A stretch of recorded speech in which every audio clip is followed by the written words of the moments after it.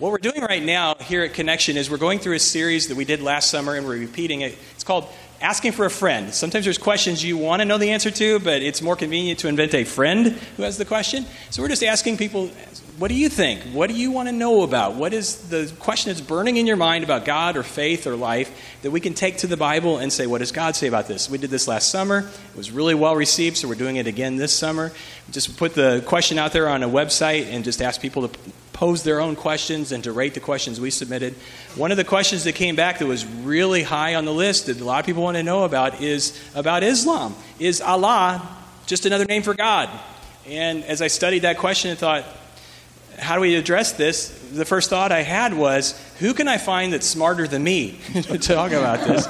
And so I reached out to one of our former elders here at Connection. He's a leader in the church. He's Bible college trained, very smart guy, Kyle Sackett. And in just a moment, he's going to be coming to share about this topic of what does the Bible say and how do we share our faith and find common ground with our Muslim friends. So the reason I think of Kyle, not just because he's intelligent and really well studied in the Bible, but he's also spent several years living in a Muslim-dominant country, and he'll tell you more about that. So I hope that you will find something that's helpful for your faith today, for making connections with other people as we try to reach people and lead them to Jesus. And I hope that you'll just give Kyle your attention now. Good morning. So as Brian said, I did, as a teenager, spend a number of years living in Saudi Arabia, and it was at that time, having moved from rural Franklin County. So if you know where Campbellton is, you know where I grew up, and I moved from the country out into the boonies, from out into the boonies to the Middle East as a 12-year-old. So that's part of my history, part of the reason that I have some interest in this topic. Is Allah another name for God? Big old huge topic they spend doctoral theses writing about. So trying to cover it in 25 minutes is going to be a little bit of a challenge. But ponder our world with me for a moment. For those of us of a certain age that might still actually watch the news, how many nights can you watch the national news without hearing a story about something that transpired either in the Middle East in terms of fighting over religion, over Islam, an attack in the West by a Muslim against a Western interest? We just can't live without hearing about it. But then on the flip side, I feel like many of us sitting here in St. Charles County go, I hear that, I read that, but does it directly impact me? We don't have terrorist attacks going on in St. Charles County. But I would tell you, just in my little world, not including the gas station clerks and hotel owners that we run into, just the little place I work at, there are people from India, Pakistan, and Bosnia that are Muslims that work in my area of my business. And I suspect that whether you know it or not, your interaction with Muslims, even here in St. Charles County, is much broader than you would think. We can all go hop in our cars and at 10 minutes be at the Muslim Center of St. Charles County. So, folks, they're here, and it is a worthy question for us to ask. But before I go on much further, Brian, myself, we've used the word Islam and Muslim, and I want us to ponder what those really mean. And it's not just the name of another religion. So what is Islam? Well, it's a religion that was founded in the 7th century AD by Muhammad in Saudi Arabia. And at its most base meaning, it just means submission. So the entire religion is founded upon the word submission. And the root word for Islam is the same root word for the Hebrew word Salem, which means peace, or shalom, as we would say modernly. And so at its root, it's all about submission. And the word Muslim is simply an adherent of Islam, and by translation, one who submits. So when you're talking about those things, an Arab would hear the word submission, we hear the word Muslim. So much in the way that they say Christian, they use Muslim in the world of Islam. So before we actually try to attempt to answer the question, is Allah just another name for God, I want to take a few moments to look at some similarities and some differences between Christianity and Islam. So first, we have a common heritage. For those of you that don't know, we have an Abraham lineage that's shared in common with Islam. They claim Abraham as the father of their faith. We have a geographic heritage that's common. Christianity, Judaism, and Islam all generated and derived out of the Middle East, primarily Jerusalem. And in reality, Jerusalem is kind of the epicenter of all of that. It's probably the most holy site for Jews and for Christians. It's the third most holy site for Muslims. And what I think a lot of people don't know is that in the diaspora, the removal of Jews from Israel by God, he spread them all over the known world. And from the time of the last scattering of Jews to today, there have been Jewish communities in Iran, Iraq, Syria, Lebanon, all over the Middle East. And that common heritage from the time that God scattered them spread the word of the Jewish faith into many, many, many communities. And indeed, for Muslims, the holiest place is Mecca, and the most holy place inside of Mecca is the mosque, the Grand Mosque, and then the most holy place inside of that mosque is this black shrouded cube called the Kaaba. And in reality, it was a place that people, they were of all religions, went and worshipped. And when Muhammad came along, they cleansed it. And it was claimed that it was a dwelling place of Abraham. So we have all this common heritage. Well, to go with that common heritage, we also have some common beliefs. And I'll just rattle these off. I'm not going to spend a lot of time here. Creation, Adam and Eve, the flood, Abraham, prophets, primarily prophets speaking for God to man, and being God's spokesman in our world. And while there are common heritage and there are common beliefs, there are some significant differences as well. And I want to spend a little bit of time here. They view God as an individual, a one. So for a Muslim, their worldview is God is a single entity, he is separated from man, and they have no concept that we do. And we just got done singing a song, and I don't know if Ginger was smart enough to have picked this or if it was just blind luck, but singing a song about the Father, Spirit, and Son.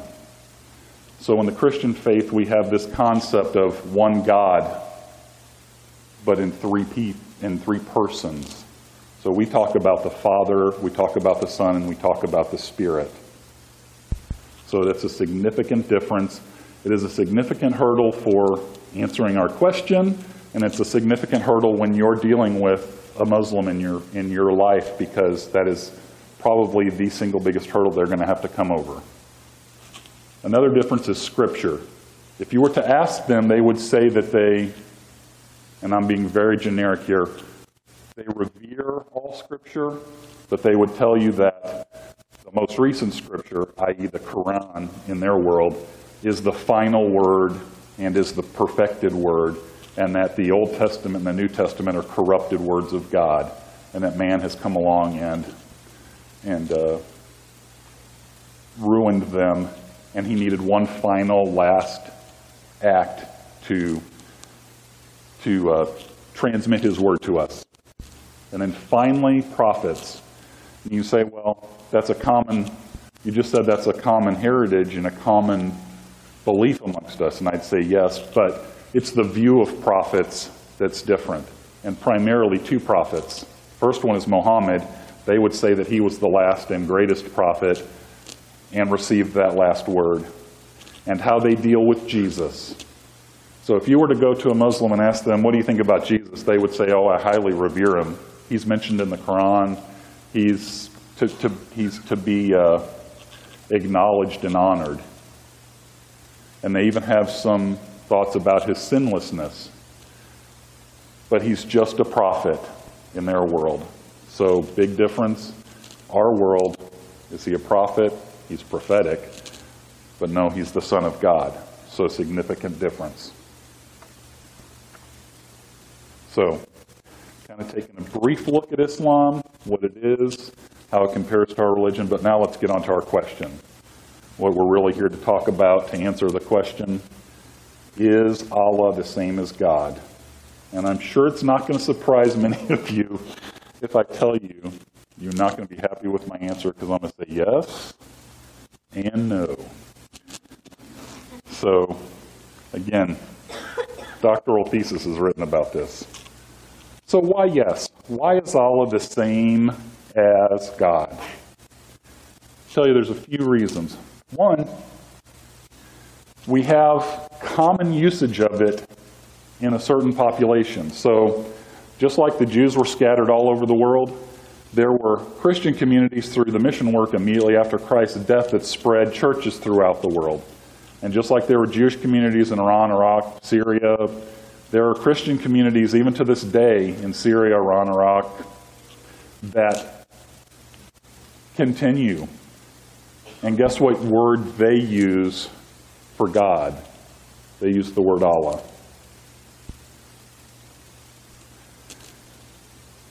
This word we have to be so careful with it. For those of us that grew up in the church, we knew there was a God, big G, and there was a God, little g.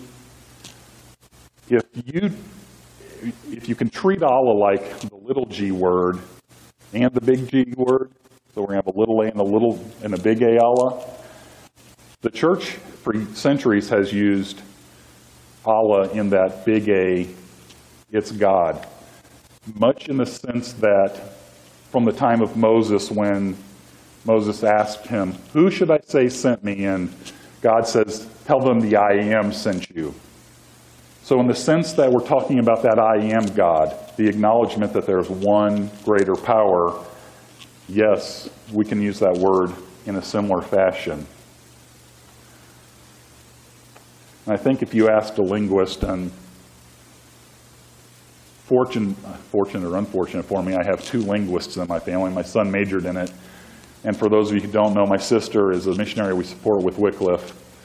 And she works in Southern Asia, Europe, with Muslim community, translating Scripture. The linguists have primarily chosen to use the word Allah as God in their translations. So, is Allah the same as God? Yes. And no. So let's take a look at why I think that Allah is not the same. And we've really kind of touched on this already. And it's related to the significant difference in our faiths. Talked about they view God as a singular entity. We view God in this unique way that says He's three in one. He's the Father, Spirit, Son. And when it comes to dealing with family terms and the relation of God, we run into big trouble with the word Allah. So, and this can be participatory. In the Bible, if we translate the word God as Father, do you know what word's behind that? Abba. So we have this word Abba. We see that in the Old Testament. The New Testament, we translate that where we insert Father. So the problem now, when you're dealing with a Muslim whose mindset is a singular God, What do I do when I come to words like Father, like Son, and Spirit? I would love to tell you that this is some kind of simple thing that says, hey, you see Father, you write the word Father. But even in our world, it has been a struggle to translate it. And if you don't think so, and you can come back in September and ask her, you can ask my sister. As recently as 5 years, one of the biggest mainline denominations in the United States got into a big fight with the organization that my sister belongs to about how they were choosing to interpret the word Father. And this is just one of the hundreds of websites that I found. And what was happening was certain missionaries did not want to contend with dealing with the triune God, and so they chose any time that Father was mentioned, God in any reference, in any form, in their translation became Allah. So, did it transmit the meaning and purpose and function of that word? No. And so a few years ago, huge fight in the linguistic community that's, I don't think, even today entirely settled. So, can we answer the question, yes or no, is Allah God? I don't think we're really going to answer it today. I hope I've given you a little bit of a clue as to the sides of the debate. But I think I would like to do something else with the rest of our time. I would like to talk about maybe a different question. A question that more appropriately relates to how I handle myself in my community and how we all handle ourselves when we're interacting with Muslims. And that would be, how does God want us to interact with a Muslim? And to do this, I'd like to walk us through a biblical story. And again, for me, raised in the church, for many, many Westerners, one of the most popular children's stories from the Bible is the story of Jonah and the whale, right? Many kids grew up learning about this guy who got swallowed by the whale and then got spit up after 3 days. But the reality is, this is one of my favorite books of the entire Bible because it talks to how my heart works, is that we don't really know the story behind Jonah. So I'm going to go through 4 quick things here. Take a little bit of a closer look. First, chapter 1, verse 2. God speaks to Noah and says this, "Go to the great city of Nineveh and preach against it, because its wickedness has come up before me." We have a message about God's anger when it comes to sin. And this is consistent through time. God got angry about sin with Adam and Eve in the garden. God got angry at mankind when he sent the flood. God got angry at mankind and sent his Son, who died on a cross because of the crushing weight of our sin. So this is not a new message, but it's a message that's in Jonah. And it's a message about how to deal with it. So Jonah hears this message, and what's his natural reaction? God says, "Hey, Jonah, I'd like for you to go to your worst enemy." And just for a point of reference, I would suggest that Nineveh was probably akin to being asked to go preach about sin in North Korea right now. You know, this was not, there was a reason to be trepid about it. So, the God of the universe speaks to Jonah, and his response, "I've got to go the other way, God." And here's what in the very next verse. Jonah ran away from the Lord and headed to Tarshish. He went down to Joppa, where he found a ship bound for that port. After paying the fare, he went aboard and sailed for Tarshish to flee from the Lord. And as point of reference, this was the other side of the planet as far as the known world was concerned. He was running 180 degrees the opposite direction. And again, many of us know the story. Gets on the boat, admits to the guys that the storm is caused by God. They toss him off. He's swallowed by the whale. He gets to spend 3 days in prayer in the belly of a giant beast in the bottom of the ocean who spits him out. And God comes again and says, what I really want is for someone to go preach against the sin in Nineveh, and I want you to do it, Jonah. So he chooses not to run again, and he goes to Nineveh and preaches. Amazingly, the word of the Lord being preached in public in Nineveh reaches the ears of the king. And in Jonah 3:6, when Jonah's warning reached the king of Nineveh, he rose from his throne, took off his royal robes, covered himself with sackcloth, and sat down in the dust. A message from God can be powerful when it's delivered when God's telling you to deliver it. And Jonah's no exception. He went there, an entire city repented because someone was willing to stand up and say the truth.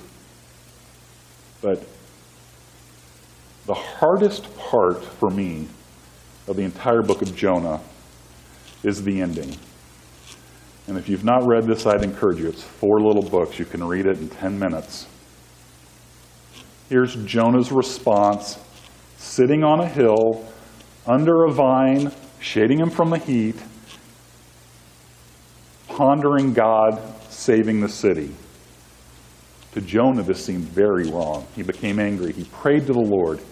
Isn't this what I said, Lord, when I was still at home? That I tried to forestall by fleeing to Tarshish. I knew that you are a gracious and compassionate God, slow to anger and abounding in love, a God who relents from sending calamity. Now, Lord, take my life. It is better for me to die than live. So this great prophet of God sits grumping on top of a hill. I knew it, God. You said you hated sin. You said you were going to destroy them. How could you do this?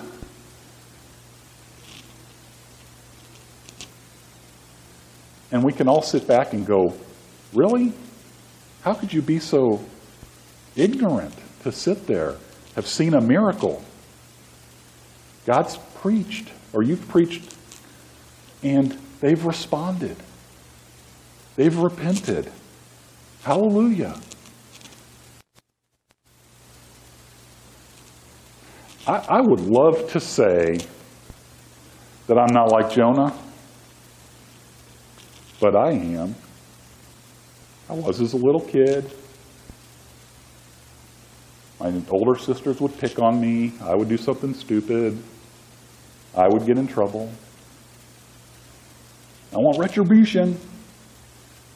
You said if they do it, you would spank them. Why aren't you spanking them, Mom? Isn't that the human nature? So, my question for you all today is, are you a Jonah? Or are you someone who gets excited when you see the Word of God being responded to?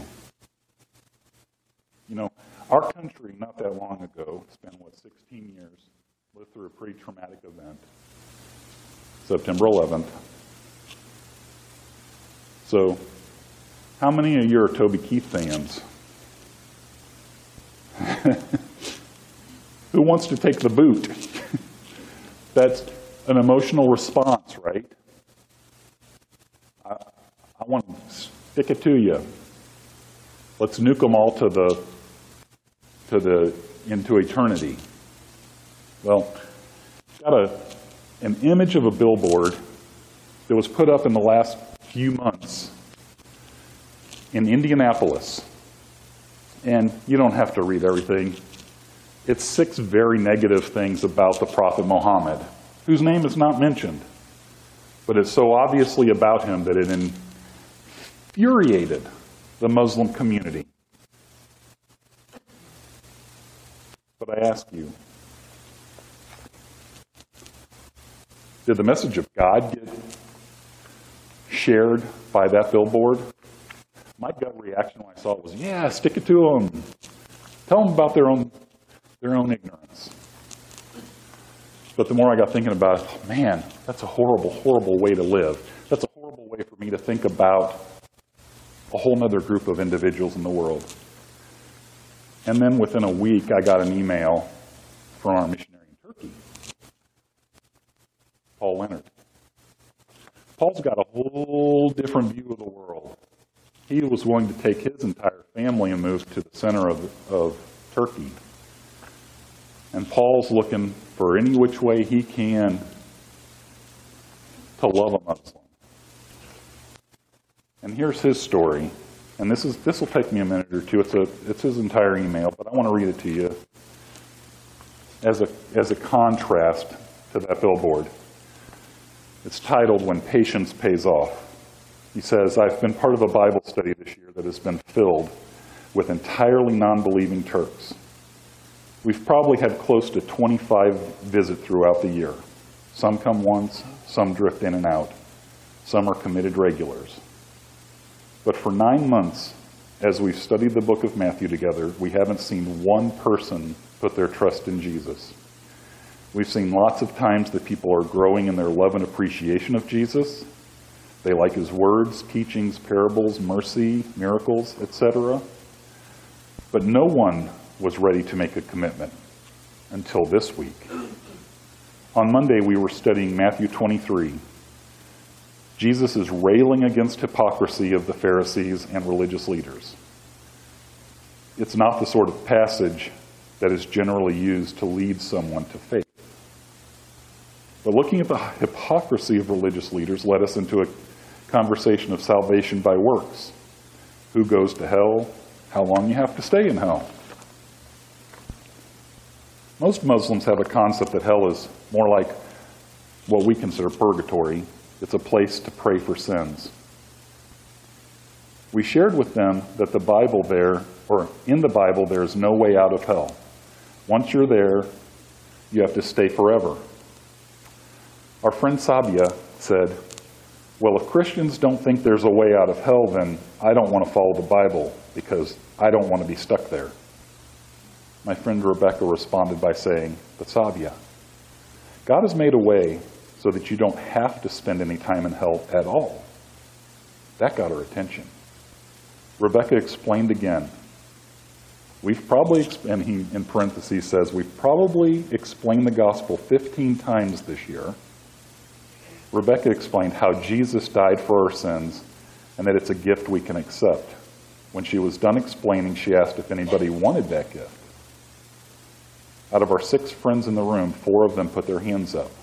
We talked about it, what it means to accept Jesus and his gift. We prayed with them, and after we said amen, Cora raised his head and with a huge smile asked, am I a Christian now? It was a fantastic evening filled with some great arguments, discussion, laughs, prayers, and when it was all done, we felt the patience had paid off. Rebecca likes to share the gospel early and often. She's great at it. But this year we've been reading the book of Matthew. Matthew is a book that woos and invites people to revel in the life of Jesus. It's a slow progression. He constantly hints at who Jesus is, but rarely comes right out and says it. Our group of friends loved Jesus more and more as they read his words and felt his presence in their lives until they came to the point that they happily invited him into their hearts without hesitation. So I'll ask you again. You want to be a billboard purchaser? Or do you want to be someone like our missionary Paul, who for almost a year sat patiently, walking through the scripture, letting the Lord speak to another group of folks? So I encourage you to ponder that. I encourage you to be the kind of person that pushes away from the anger, the rage, and looks at how do I reach out to another human being. And I'd also say, if you're sitting here and you're going, I think I'm the person sitting around the table being instructed and just learning. If you've got questions about Jesus, if you want to further your faith, see Brian, see Aaron, one of the elders, talk to me. We would love to talk to you about the faith. Will you pray with me? Heavenly Father, we're just so humbled to be in your presence. Lord, I just thank you for the Questions from a Friend series, that it's engaging us, helping us think about our world and how we live. And Lord, I just ask that as we interact in our communities and our workplaces with other humans that need and deserve to hear the message of your Son's saving grace, that you work on our hearts and that you help us do that. And it's through your precious Son that I ask this. Amen.